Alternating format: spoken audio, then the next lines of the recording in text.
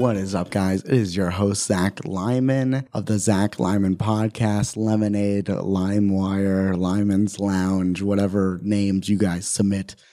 That's me. That's my podcast. That's what you're listening to. That's in your ears. Happy to be back. We're going to be releasing again every Tuesdays and Fridays every week. Wow, Zach, that's a lot of commitment. I know. I don't know how many times I've been like, we're going to do this, and then we don't, because I end up going on tour or traveling. But I've already recorded 1 billion episodes, and I can't wait to release them all every week. And this week's episode is my friend Allison, a comedian in Austin, Texas, and she is very funny and a lovely person to talk to. And in this episode, we talk a lot about traveling. She blows my mind with some ideas. And we also talk about marketing and traveling for marketing and just that whole, because we both have that background. So if you're looking for the comedy, open marketing kind of conversation, this is the one. You're going to get little tidbits. They're going to blow your mind. And I just enjoy Allison so much. But before we get into her episode, let's have a moment for the sponsors. This episode is brought to you by Quip. Quip is an oral care designed for the modern lifestyle and developed to do the basics better. Delivered fresh every 3 months for only $5. Get $10 off refills when you sign up using my link, tryquip.com/Lyman. That's tryquip, QUIP.com/Lyman, LYMAN. And this episode is also brought to you by BarkBox. BarkBox is committed to making dogs happy, and they work with local and independent businesses to achieve this. For humans, BarkBox is a delivery of 4 to 6 natural treats and a super fun, curated toy that's wrapped around a surprise theme each month. For dogs, BarkBox is the joy of 1 million belly scratches. I did not write that joke. Get an extra month free when you use my link, getbarkbox.com/Lyman. Getbarkbox.com/LYMAN. Now, finally, we can get into the episode with Allison.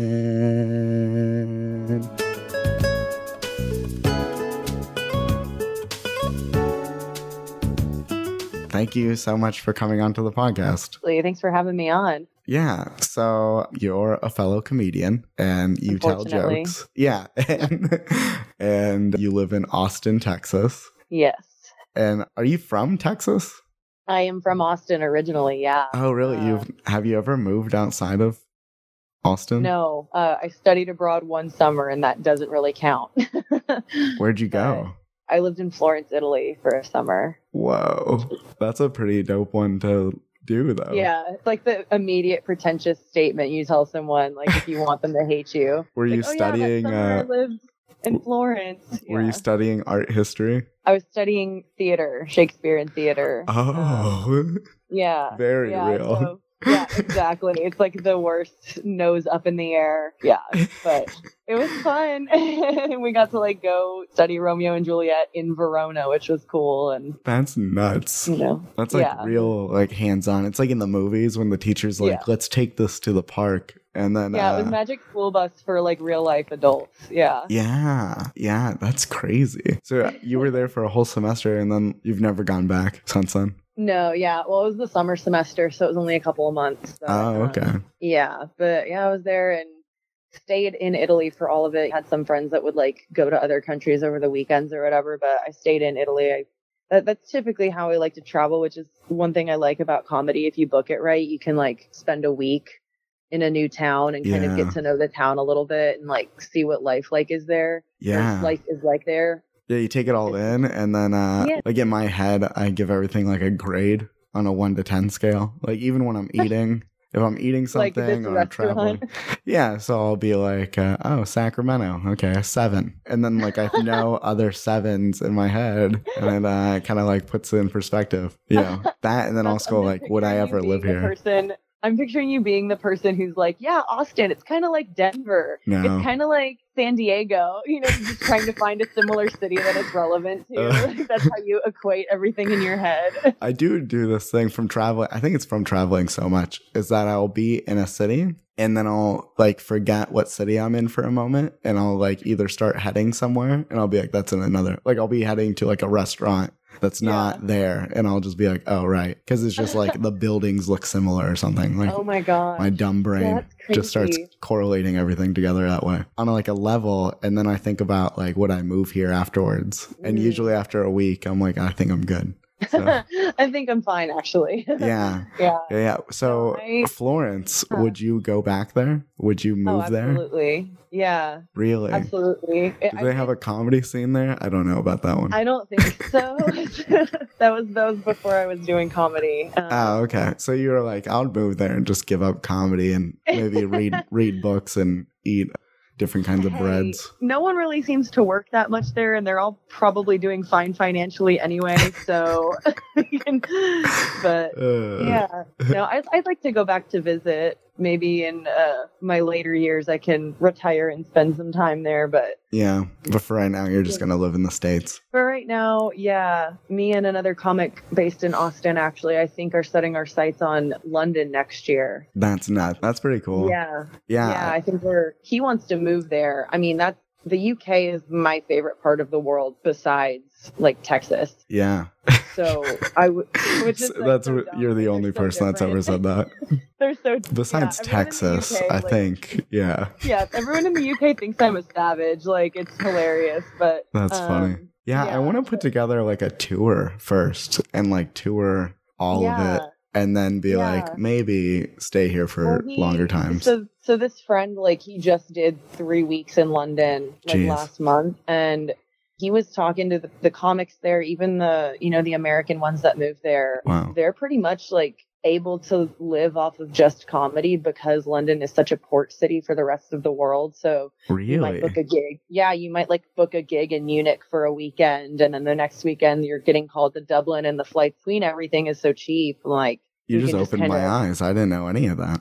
Yeah. So for him, he like wants to go over there and probably stay. And he was talking to me, and I said, look, like, I would love to live in that part of the world. I just don't know if that's where I want to settle, but I think I might end up going over there and doing like a 6-month deal with him. That'd be great. That's a nice little run for a bit. I promised myself to not think about moving to other countries until I've seen every state in America.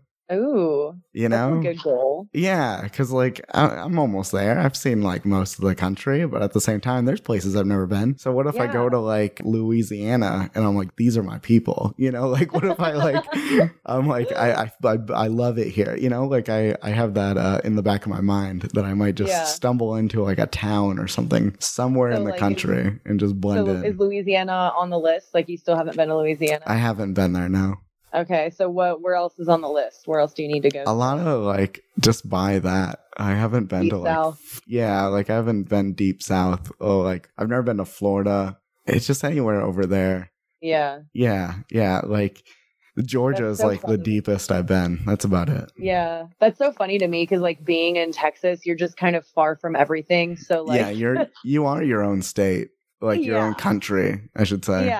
Yeah, there's a lot of Texans that vehemently believe that too. They're like, the Republic of Texas. Oh, I agree. Every time I've driven through Texas, I'm like, this is another country I've never been to. Because I've been to like Austin a few times now, and then like Dallas and stuff like that, and it's like just so crazy different. And even between the two cities, they're pretty different, but it's just funny too. Like, I know so many people who moved to Austin and that's the only part of Texas they've ever seen, and likely the only part they ever will see because they don't really like have anything to do with the rest of the state. So it's just funny, like meeting all of these ex-Californians or people coming here. And honestly, the reason why the city is so liberal, bringing in like all that stuff, which is great. I love it. I love Austin, but I have to remind people, like, you're not living in Texas, you're living in Austin. It is a very different world if you drive 30 minutes in any direction outside of this city. I felt that way in Louisville, Kentucky, when I lived there, where I was like, if you just flew into Louisville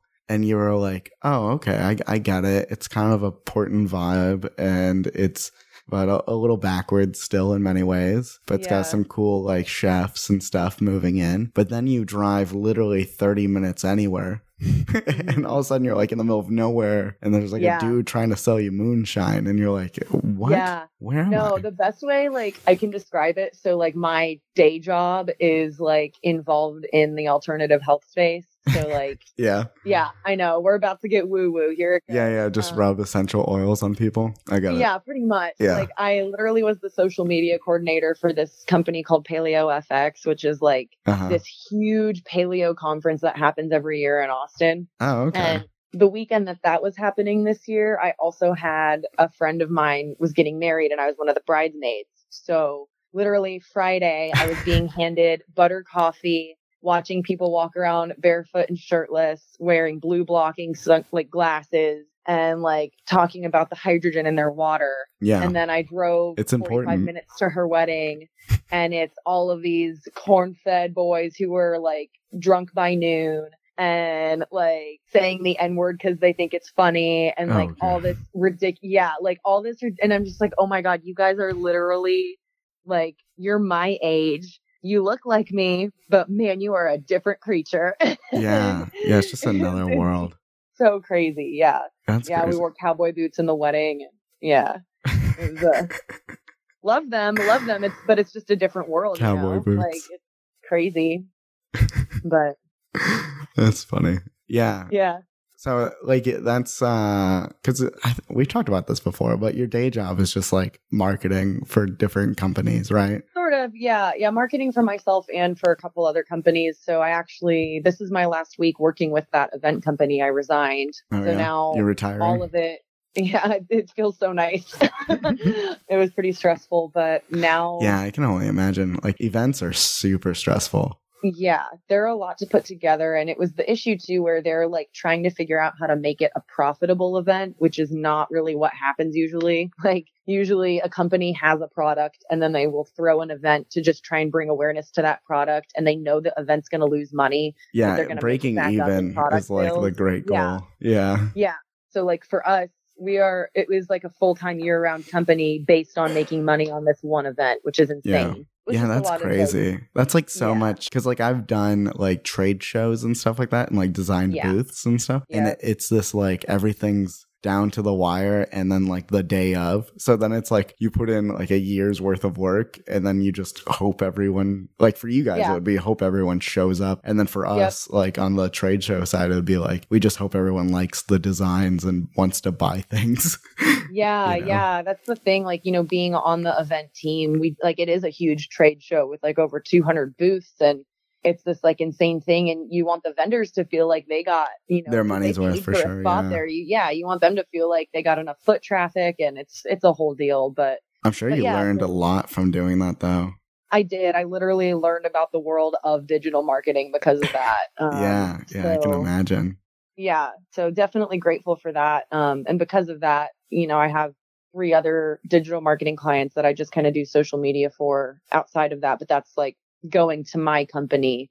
Yeah. And then on the other side of that, my company does online health coaching as well. So like I'm also one of the people actually practicing the health coaching. Yeah.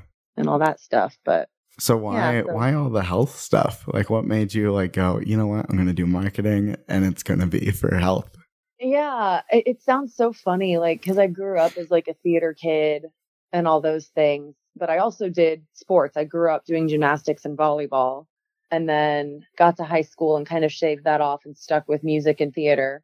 And then when I got to college, I was entering as a theater major, and I think it was just kind of like the insecurity of being a female who wanted to play the lead role and all that stuff. I was never heavy by any means, but like most young females, I didn't like the way I looked and all that stuff. So I fell into a bout of some disordered eating for a little bit. And this alternative health space, I think I entered it still with kind of a disordered eating mindset, but I knew in my head that like I didn't remember what it was like to eat without rules. So like I had just imposed so many rules on myself. Like you have to eat this many calories a day. You have to work out for this long, Yeah. And so when I started studying the actual science of nutrition and like how it affects hormones and mood and the way our brain functions and all that stuff, I was like, okay, clearly what I'm doing actually isn't healthy, but I also like don't know how to eat without rules. So I kind of just stumbled into this like paleo world, and I was like, okay, well, these are still pretty strict eating rules, but they don't allow me to count calories, which is like my main problem right now. So I'm just going to start sticking to like a whole foods based diet. And so I kind of like broke out of disordered eating by eating good food. And, you know, as I studied it, I learned like, oh, maybe I actually like should be listening to my body. Who would have thought? And it just kind of pulled me into this whole different world where I'm at the point now where I fully acknowledge I was in a disordered eating mindset. I can catch myself if I like start falling into that feedback loop again. Yeah. And I eat a certain way because it makes me feel good. But I have also tested all of the foods that I once cut out. You know, I cut out gluten and dairy and like soy, and like I've added those back into my diet to see how I feel with them. And I just feel better without them. So I choose not to eat them most of the time. Yeah, I totally get that. But I definitely like, especially if I'm traveling, I'm going to get that giant ice cream cone. Like, yeah, man, I've talked about that on the podcast before, just like, cause I have celiac disease and I had a horrible eating habits beforehand. Mm-hmm. So in like 2011, I got diagnosed. It was like back when like nothing was gluten-free. Sucked. Yeah. Yeah. It was just like this. So it was like a nightmare. And so from the years of like traveling for comedy, it's like, you know, you have like go-tos and it's never, you know, it's like gas station junk food. Yeah. Because there's literally like very few choices unless I'm lucky to pack or I know that I'm going to a place that has, you know, it's like I know that there's like, for example, the Seattle airport, there's like 2 restaurants I can eat at in the entire place. Yeah. So like when I'm like flying through there, I know to go to those 2. But yeah, it was like this wake up call of just like changing from terrible eating habits to then like learning good eating habits and then like, you know, what's good and what's bad. And then of course, like so many gluten-free restaurants end up being vegan restaurants, end up being whatever else type of restaurant. And so then you're like learning about all these other ways of eating. And it is a nightmare for comedians, I'm sure.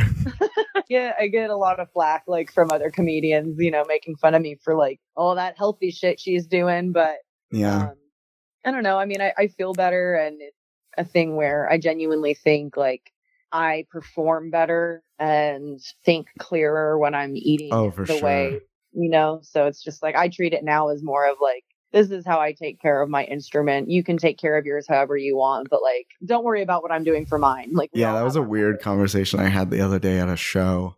I don't remember where I was at, but it was like, I was talking about like not drinking before a show, you know, that's like every normal thing, but then like eating restrictions and stuff. So not only was I like eating a healthy lunch before the show, I was like not drinking. I don't smoke anything. And then, so the other comics are like already partying hard and it's like noon. And then they're like giving me flack. And I was like, that was like the exact conversation I had was like, well, no, like I later have to do a job. Yeah. And I noticed that when I cut all these things out, I do a better job and I'm quicker at it. So it's helpful to me instead of just kind of like flailing around up there and hoping for the best. Yeah. Oh, no, absolutely. Like I rarely drink. And it's funny because one of my acting jobs here in Austin is with a company called Shitfaced Shakespeare. So people hear that I'm in that cast and they automatically think I'm like this hard partier. I'm not. Like I explain to them, look, like especially once it's a very weird shift. Like anyone in that cast besides me likes to drink recreationally and that's fine. But they all acknowledge that they have treated drinking differently once they were hired by the company, because on a drunk show, you're paid extra to be drunk. And it sounds like the dream job, but like you go into it knowing, okay, the audience tonight is paying mostly to see me. They want to see me fuck up this show. Yeah. Like I need to be at a level of drunk where I'm cognizant of that, to where it's fun and I'm actually drunk and I'm organically doing stupid stuff to try and throw off the sober actors. Yeah. But I can't be so drunk that I'm getting sick on stage or not, like I'm incomprehensible or things like that. There's a fine line. It's a fine line. I mean, we have it down to a science. Like I can tell you pretty much exactly how much I'm going to eat and drink before a drunk show for it to be a good show. But that being said, like, for example, I have a drunk show this Saturday and I know I'm going to wake up. I'm going to go train one of my personal training clients. I'm going to give myself a hard workout, eat a good meal, go have my whiskey, eat another meal before the show. And then after the show, I'm going to want to go home, possibly eat something else, and then pass out. Like, I know that's how it's going to go. Wow. I'm going to have a blast while I'm doing it, but I'm also like not going to want to drink again outside of that. Like, I like, you have about a drunk show a month. So it's like, okay. And for someone who doesn't drink a lot, I have a scary high tolerance. So like there have been drunk shows where I have about a half a bottle of whiskey for a show, and I'm at a good level of drunk for that. Yeah. Like, it's scary. I'd be dead. That's what I would. But yeah. So, but that being said, like, I know what it's like to be hammered on stage, and I don't like to be in that state for stand up. Yeah. When did you go from acting to stand up then?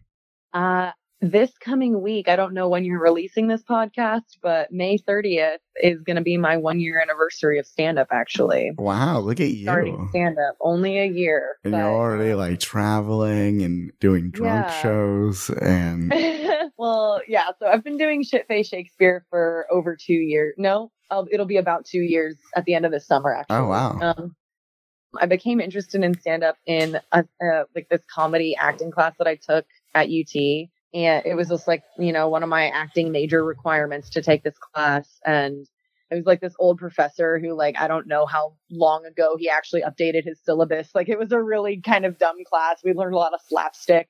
But one of our assignments was to pick something funny that had a YouTube clip, so we could show the class the YouTube clip and then try and copy whatever had happened in the clip. So it could literally be like, yeah, so it could be like, it could be stand up, it could be a sketch, it could be something funny from a movie, just something that we could replicate and try and like mimic. Essentially, we're trying to figure out what made the thing funny. And so I chose a bit by Louis C.K. actually. And it was like a 3-minute bit that I found that was one of his cleaner bits where I didn't have to say like jacking off or something. Yeah.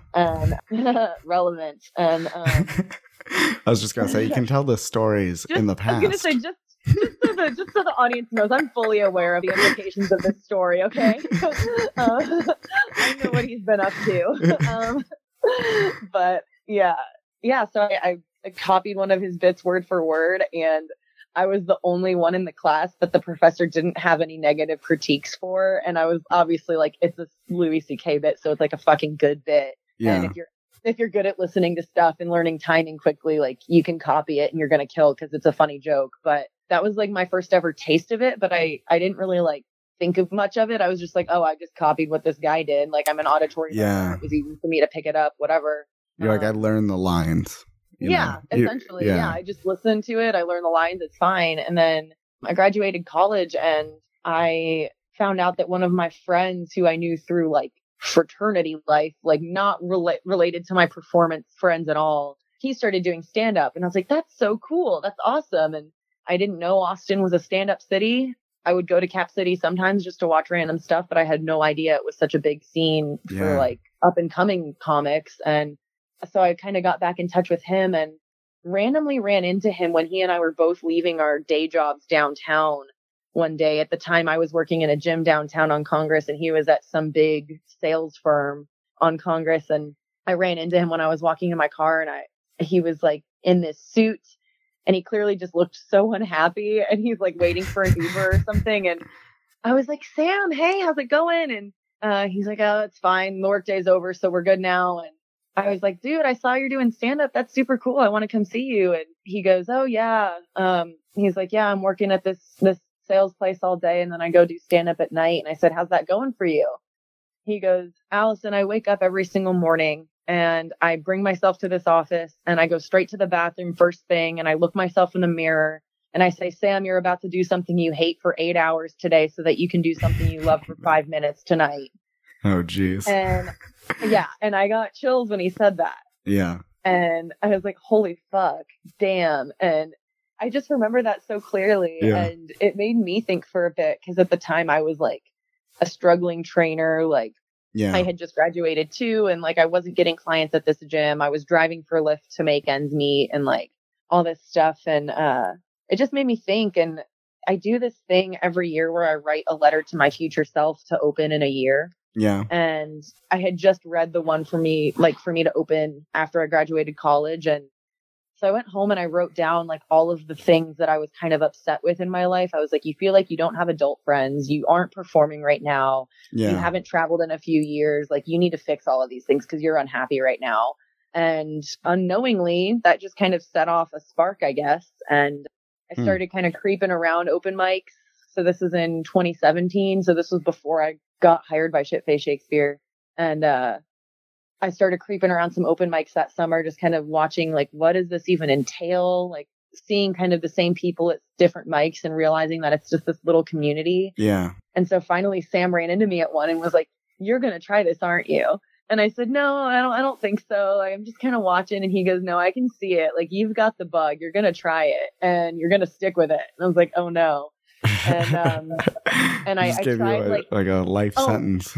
Oh my God, he did. And I see him now. He's still one of my good friends, but like I see him now and sometimes I'm just like, you did this to me, right? Yeah. That's the weird thing about comedy is like in Phoenix, right? There's like so many open mics, but at the same time there's like, I always give the example in the Facebook comedy group for Phoenix, there's like thousands. Yeah. And then you go to the open mics and you see the same maybe 30 or 40 people every week. Yeah. So it's like you have 30 or 40 like coworkers all the time. Yeah. Oh yeah. But see, like, I'm in the Phoenix groups. So like some of them are just people that like that is true. There's true. Or whatever. They're coming through, they visit, stuff like that. Like it's whatever. But at the same time, because I've been doing it for so long now that there will be a guy that I saw 8 years ago and he'll be like, yeah, I'm just thinking about doing this again. Like, it's like it's a forever thing. I hear about that a lot. Like, people kind of joke like, oh yeah, well, when he quit for 6 months. And I'm just like, oh, that's so weird that, like, first of all, that we refer to it as that, right? Like, oh yeah, I'm going to quit comedy, or like, hopefully I'm brave enough to quit comedy one day, or like, I need to quit for a few months. Like, it's just a very weird to me. Cause like, I don't know. At least sounds like an addiction. Like when I like started doing it seriously. So I guess rewind to like that summer, I think I did 2 or 3 open mics like in August of 2017. And then I got hired by Shitface Shakespeare. So I was like, okay, this will satisfy my performance urge. And it did for a little bit, but I just kept like thinking about stand up. And I finally like got to do a trip for the first time in 2 or 3 years in spring 2018. I went to Dublin and to London, and the family that I stayed with in Dublin was like, Allison, look, you have this business that you started with online stuff. You started it intentionally online so that you could travel as much as you wanted to. You're clearly obsessed with stand up and you're not doing it. Like, why aren't you doing it? And they just kind of had to come to Jesus with me. And so as soon as I got back in town from that trip, I landed this huge online social media client and I started stand up the following week. And there you go. Like, that's why I consider May 30th my actual 1 year, because that was when I started hitting it like every single night. It's just funny to me, like thinking about it now. I also love that your trips are always to like really cool places in your stories. You're like, I drove to California and I had this coming to Jesus. No, you were like a lot of like those too. I left the country. Yeah, no, I love traveling like the world, but I mean, like you said, our country is super cool too. I had never been to LA before 2018, and between August 2018 and now May 2019, I have been to LA 4 times. Yeah, like so. Like, well, that's like years ago. I was like never to Seattle before, right? Like there was like, but then like in 1 year, I had like 8 shows in Seattle. Like so it's just like this, like it is a weird thing where you're like, I wonder what that place is like, and then you're like, no, I've seen that place a lot now. Like, right.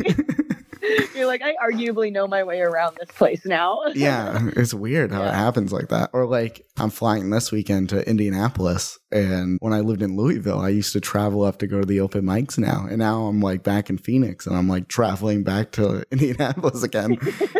So it's just like everything's like reoccurring for sure. Yeah. Phoenix is interesting. I love y'all's scene is so weird. I love it. Oh man, it's like, the weirdest. I love it. And but it's funny because like, I mean, the first time I tried doing stuff in that scene I was literally only 4 months in, I think, when I flew out there. And it was because that social media marketing client that I had is he's based in Phoenix. Oh, so I nice. flew out there for like a business thing. And then I was like, hey, why don't I just use this as an excuse to try and do comedy in another city? Yeah. And, You're like, let me I hit did. these very weird mics. For some reason, someone decided it was okay to put me on a show. And so I like got to do a show, and then I ended up doing all right. So like other people invited me to their shows. So I think I ended up doing 4 shows the weekend that I was there, which was fun. That's the fun thing about traveling as a comedian is it's like an unspoken rule of if you're like just passing through and you're okay at comedy, like you get put on everything. Yeah, they'll like expedite it because you're kind of fresh meat for the town. So like they haven't heard your spiel before. But yeah. Look, they're like, let's wear this out real quick. Yeah. But it's just funny because like that trip made connections for me. Like I got to meet Tristan and I got to meet Mike Turner. And Tristan's been on the podcast and is a good friend of me. I love Tristan. I'm obsessed with him. It sounds so creepy, but he's a little boy. He is a child. And I always forget that, because Tristan and I, we used to I was his neighbor for a while. And so we used to just like carpool to open mics. And when you're like hanging out with this kid, you're like, yeah, this is cool. Like, whatever. Like, you forget he's a comic. And then one day I went to carpool with him and he was hanging out with like kids from high school.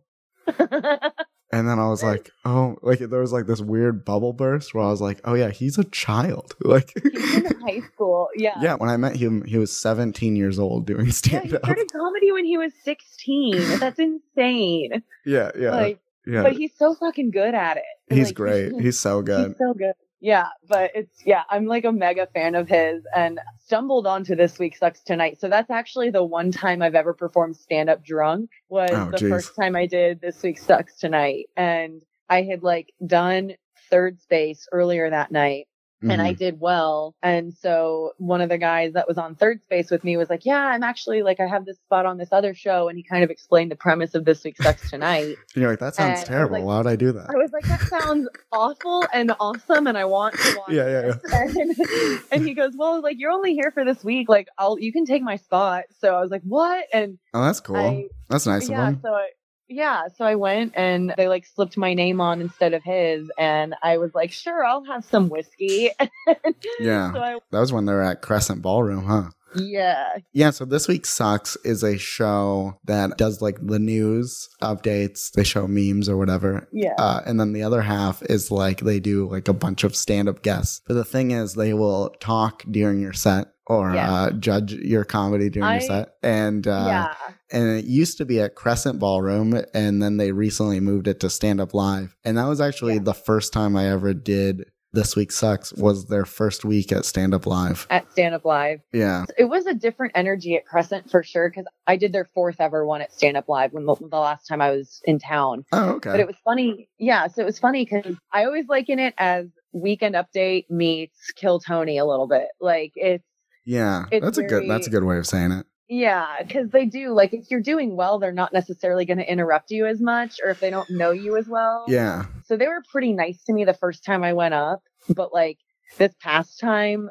I knew Mike a little better, and I knew he and I had hung out the night before. Like, we went out after a show, just us and a bunch of the comedians, and, like, we had been riffing on stuff, so I, like, had in the back of my head, okay, Mike knows that I can riff with him. He's gonna be mean to me during my set. And, Anwar was, like, trying to play nice cop, but Mike and I were just kind of, like, bickering during my set, trying to, like, be the funnier one, but... Yeah, I've known those guys forever, and... They're so cool. I'm they're great. Of theirs too, but it's a cool little scene you guys got there. But yeah, I think I ended up doing 7 shows last time I came through. See, that's nuts. Because like you go to like some scenes when I'm like traveling through and I'm like headlining a bar in the middle of a cornfield, and then like all 3 comics from that town come to the show, and then they're like, yeah, we got this one open mic at a bar, and you have to hold a rooster, and it's only once a month.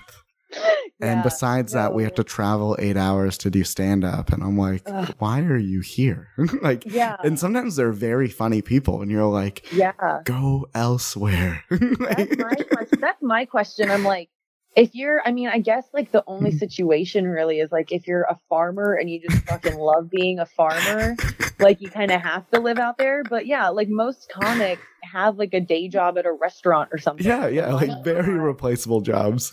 Yeah, like why not move? That was very similar to Bozeman, Montana.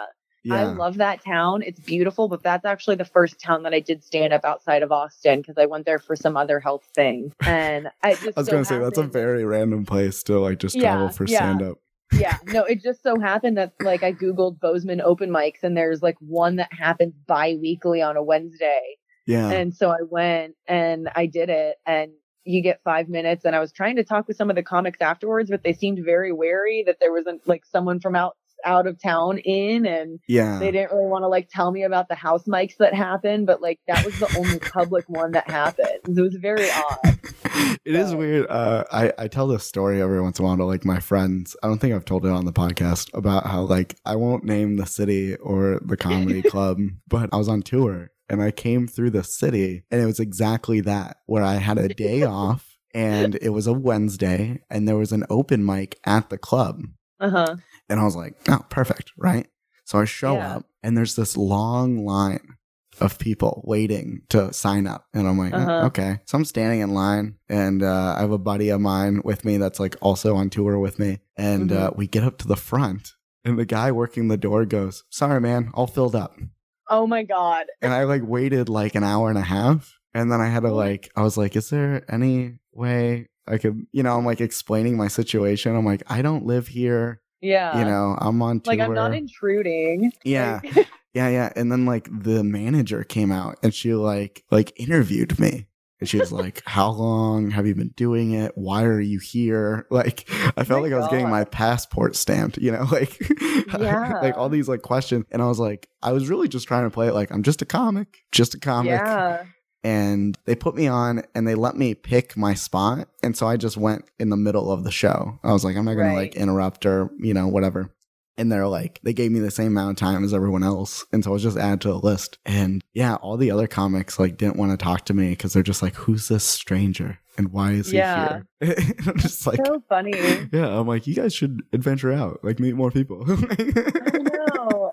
Well, that's like it seems like there's kind of these two different mentalities that I've noticed actually three. I think I texted them to my friend the other day because I was like, this is so weird. It seems like there's the people who are the local scene, like empire growers, right? Like they're very big in the scene and they're good and they could go somewhere else and try and make it. They just, for whatever reason, don't. Right. There's the people who are like only in the scene to get good before they move. Like they're there like to kind of build their chops before they actively do move to somewhere like New York or LA and try to get representation or whatever.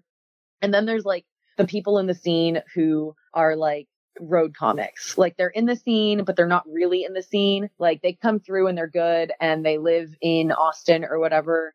And everyone knows them. Like they know they live here. They're welcome at the stuff. They do well. They'll get booked when they're in town. But we all also know that they're going to travel a lot and like hit other scenes. Yeah. And that kind of seems like the three different sentiments I see in other scenes too. But yeah, I think you nailed it. Like that's like a very clean way to say what happens in comedy scenes. And I fall under the road one. But the thing about being a road comic in your hometown, sometimes people think you just quit comedy. Like, yeah, well, that's my like thing. I'll show up and they'll be like, "Oh, you're doing it again? You're here?" Yeah.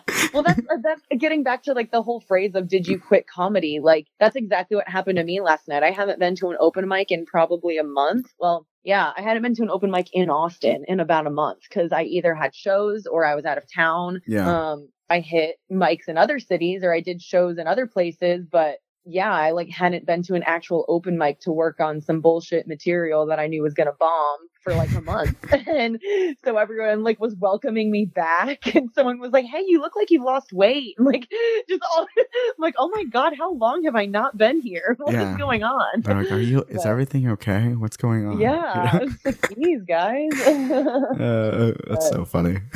Yeah, but that's very true. And I don't know, like I mentioned the friend that wants to move to London. He did it because he knows he likes stand up, but he also wants to travel. So he very much is on like I want to be a road comic trajectory. Yeah. And I'm kind of seeing the merit to that myself. I mean, I've dabbled with the idea of eventually moving to LA or New York, or London, I guess counts as one of the hubs to get representation too. But I mean, at the end of the day, I do really like the freedom of just like having a place where it costs less to live than those places. Yeah. And traveling to see the world. One of my last times that I went out to LA, I've never been a big fan. First off, I have so much anxiety and social anxiety that like big places like that, like give me a lot. It's just too much. And one of the first times I was in LA, I was at an open mic and everyone was asking what my Instagram was. And for some reason that just put me in a panic where I was like, why are we talking about this? And then the last time I was in LA, I was there visiting some friends and we went to an open mic and it was just seeing 80 versions of me, like physically, you know, where it's just white guys with glasses. And I was just like, oh no, like, you know, like, I much prefer the road where I'm the only one of me in that at that bar in the middle of nowhere right now, you know, like. No, my friend Mike Eaton, he actually came through Phoenix a week or two ago. I was gonna say that sounds really familiar. I love him. He did This Week Sucks. He was there the week Kill Tony was there, but I love him, but he moved to LA. Like he literally started comedy a year ago, like last week. So he started around the same time I did. I met him in Austin and he pretty quickly made the decision to just jump on out to LA. Wow. I mean, he's been making big strides out there. He's got a couple shows and a mic and he's actually got a manager already, which is cool. Some people are just like, they just wake up and they go, yep, I'm now in LA and it's going well. And you're just like, whoa. But you know, he's been one of the major proponents of like, Allison, move out here. Come on, let's do it. Like you can do it and all that stuff. And I see where he's coming from, but he also made this comment, move to LA, you'll never be unique again. and I was like, that's so true. Oh my gosh. That's the perfect way of saying it. That's the feeling that city gives you. And I just very vividly remember, I think I was there in February and I was sitting in some vegan cafe in West Hollywood before a show. And I was sitting there eating an early dinner by myself. And it just hit me that I was in the middle of this giant metropolis in a not very safe part of town, eating dinner by myself. And I knew no one. And I was like, this is crazy to me. And that just makes like your point about a lot of cities feeling the same. I just felt like that in that moment. I was like, this is every big city in the world. So crazy. You're just there. One time I was in LA and my friend took me to a donut shop that had gluten-free donuts, introduced me and said, Zach's a comedian. He doesn't live here. And then literally all 4 people that were working there do stand-up. And I was just my God. Like, that's like the perfect LA experience where they're like, oh, you're a comedian. Also us. Also everyone in this room. Yeah. As I was sitting in that vegan cafe, I'm just sitting at the bar and like the 2 servers behind the bar. I mean, I had talked with them a little bit, but like one of them showed up, you know, later than the other. So they were saying, hey, like, how's it going? And one was like, oh yeah, well, my audition earlier today. Da, da, da. And I was just like, oh my God. It's the script for any CW show where they're just like, oh man, I think I got that part. As they walk into the restaurant. I know. But it is funny, like, people ask me the question like you did earlier, you know, how did the switch to stand up happen? And this might sound super anti-PC. It's not meant to, but the only way I've been able to describe it is like, I have always loved being on stage. Like I play cello. So like I was an orchestra kid growing up. I did see that video. I've seen you've been posting videos of you playing. I just finally like started playing again last week and I'm like obsessed again. I was like, you know, when you're like clicking through Instagram stories and then all of a sudden your friend's playing a cello. Yes, I know. People responded very heavily to that first video. They're like, what the fuck are you up to? Like, what do you actually do? Anyways, I didn't mean to interrupt your story. No, it's good. But I realized, like, I love acting. I love singing. I love making music, like all those things. And I'm absolutely scared shitless to get on stage anytime I do it. But stand up is just a whole different feeling. And since starting it, I feel like a gay person who finally realized like, oh, I've just been gay the whole time. Like, oh, like I was just a stand-up comedian the whole time. And that's what I've been trying to figure out. Like, yeah, I know what you're getting at, because anytime I try something new, I'm like, oh, okay. Yeah, stand-up's the thing. yeah, because I've questioned it a lot. I mean, like I'm still considered a baby in the stand-up world, and so people are kind of like, oh, are you having fun with it? Like, are you sticking with it? How serious are you? Yeah. Whatever. And for me, like, I mean, I'm a very like, I like to follow my gut type thing, you know, similar with the food stuff, just what makes me feel good. And if I'm scared to do something, that's usually a sign that it's the thing I should be doing. And I'm so terrified of stand up every single time I have any sort of important show. Like, I just have started getting over the open mic terror. Yeah. Well, I mean, it depends. When you travel, sometimes you're at an open mic and you're like, I might just get stabbed here. Yeah. Oh, yeah. Oh, my God. Yeah. Not to mention names, but there was definitely one I did in Phoenix where I was like, oh, my God, I might get shot tonight. Like, I texted the host before I got out of my car and was like, is this the right address? Yeah. But well, there's to tie it into Phoenix, there is one in Phoenix where I was like, I think I might get stabbed here. And then a month ago, 4 people got stabbed there. Yeah. Yeah. But yeah, it's and I don't know, like I said, I have major stage fright. No one believes me when I say that because I have generally good stage presence, but like I attribute that to the fact that I've been acting since 6th grade. So like I just, you know, you kind of probably like that. I mean, that's probably a good thing to have because it probably keeps you in the moment. You know, like aware, of like awake, I should say, you know, versus like, you know, I feel like there was like a turning point where I started going to so many open mics when I was like new that like, I was just like, yeah, whatever type of like, you know, like, I don't care how this goes. I don't care what's happening. You know, it's just kind of like you become so bleh, but like being like a little anxious or whatever, it could really just pull you back in. I'm sure. Yeah, last night's a good example. I went up and I tried all new stuff. Half of it worked, half of it was terrible. And like I was scared last night because I went into it knowing like I hadn't fully structured one of my jokes yet and I needed to get on stage and just say the half done thing to see what it sounded like. Yeah. And you know, sometimes you need to do that. And I went into it knowing I probably wasn't going to do very well, and it still doesn't feel any better when you bomb, but like that makes me nervous. But, you know, if it's a mic where I genuinely like don't care, sometimes I do really well. Sometimes I don't because I don't care. Yeah. I think that's important. But yeah, it's a different kind of fear like than I've ever experienced. And with the awareness thing too, acting helps with stage awareness and presence awareness. Yeah. But it is a completely different type of awareness that stand-up requires because you're not going line for line. You're going like where the laughs and like, yeah. Yeah. And like you're trained mostly as an actor to ignore the audience. And that's not what you should do as a stand-up.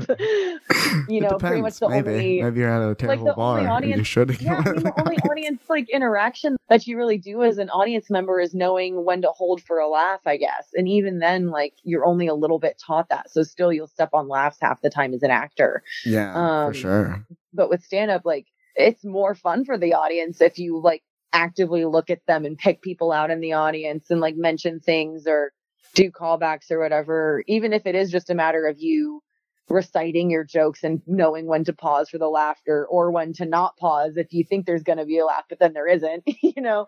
Yeah. Something I've been really big into lately is like making sure every show is unique in some way and not just like I always do my jokes like 75% like done and then 25 or whatever percent of just kind of like improv-y, how I get there type of vibe. Yeah. But recently I've been playing around with like the whole show, like maybe how I come onto stage or something. You know, like I did a show and I was headlining the show recently, and at the beginning of it, I didn't like their energy, so I just kept leaving and then coming back and making them like clap again.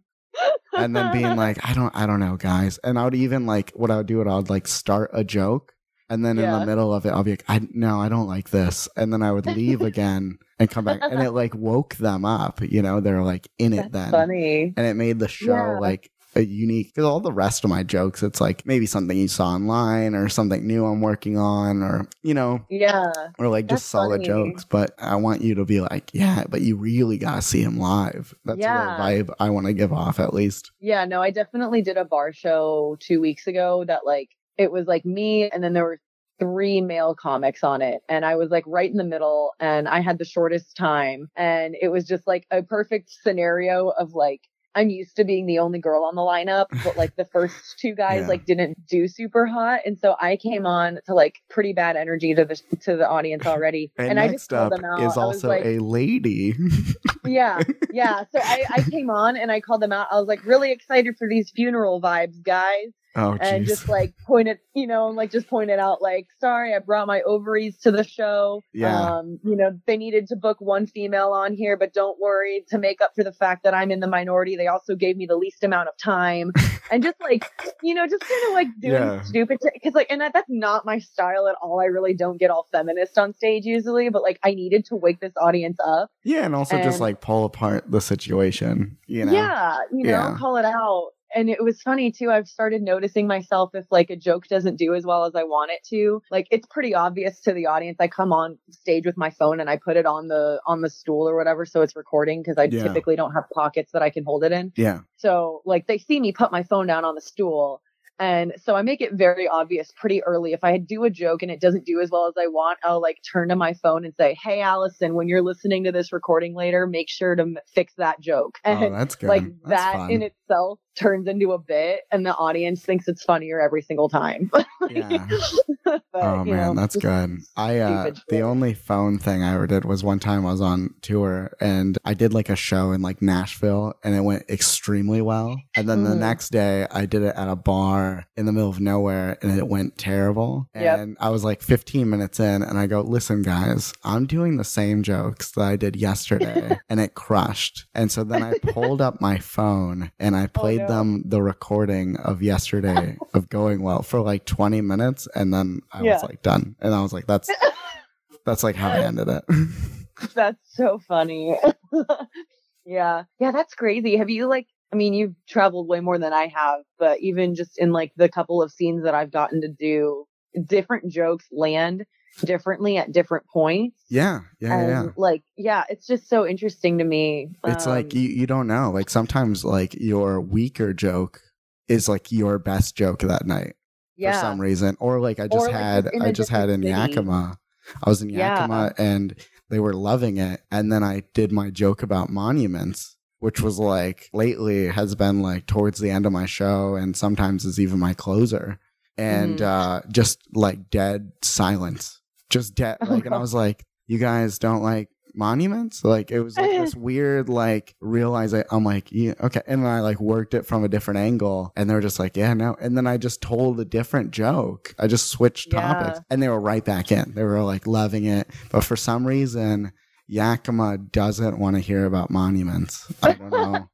I'll keep that in mind. Yeah, if you write, just make a side note on your set list. No monuments mentioned. All right. Oh man. But let's to wrap it up. Where can people find you on the internet? Yeah, I'm too much on the internet. My Instagram is Alliwo, ALLIWO. And people call you that too. That is a nickname of mine, yes. Yeah. People do call me Alliwo. And then on YouTube it's the Alliwo. Same with Twitter. Nice. Yeah, those are the places. Very professional of you to have it all match. Yeah, my website's even alliwo.com. I bought my full name too, but no one wants to spell my last name. So. Yeah. Yeah. It's funny. Yeah, and then I'm on Twitter is Zach Lyman, and then on Instagram, Zach Lyman Podcast. You can find me there. Allie, thanks you so much for being on the podcast, and go follow her and find her in all of her travels. Hell yeah. Thanks for having me on. This was a good talk. Yeah, it was a good talk.